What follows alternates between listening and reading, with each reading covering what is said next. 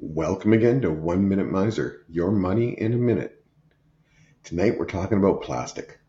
Step away from the plastic. Matter of fact, go ahead and take the credit card and debit card right out of your wallet. If you want to get serious about saving, start using the cash envelope system. When you use the cash, when you're paying for something and you have to reach into your wallet, it affects the pain center of your brain. It's tactile, you're feeling it. Simply put, when you spend cash, you're going to know it.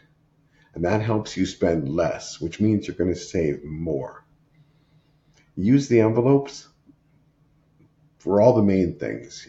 Your rent, your hydro, all your groceries, all that kind of thing. You'll see how much you have left. You'll know how much you have left. Use the envelopes.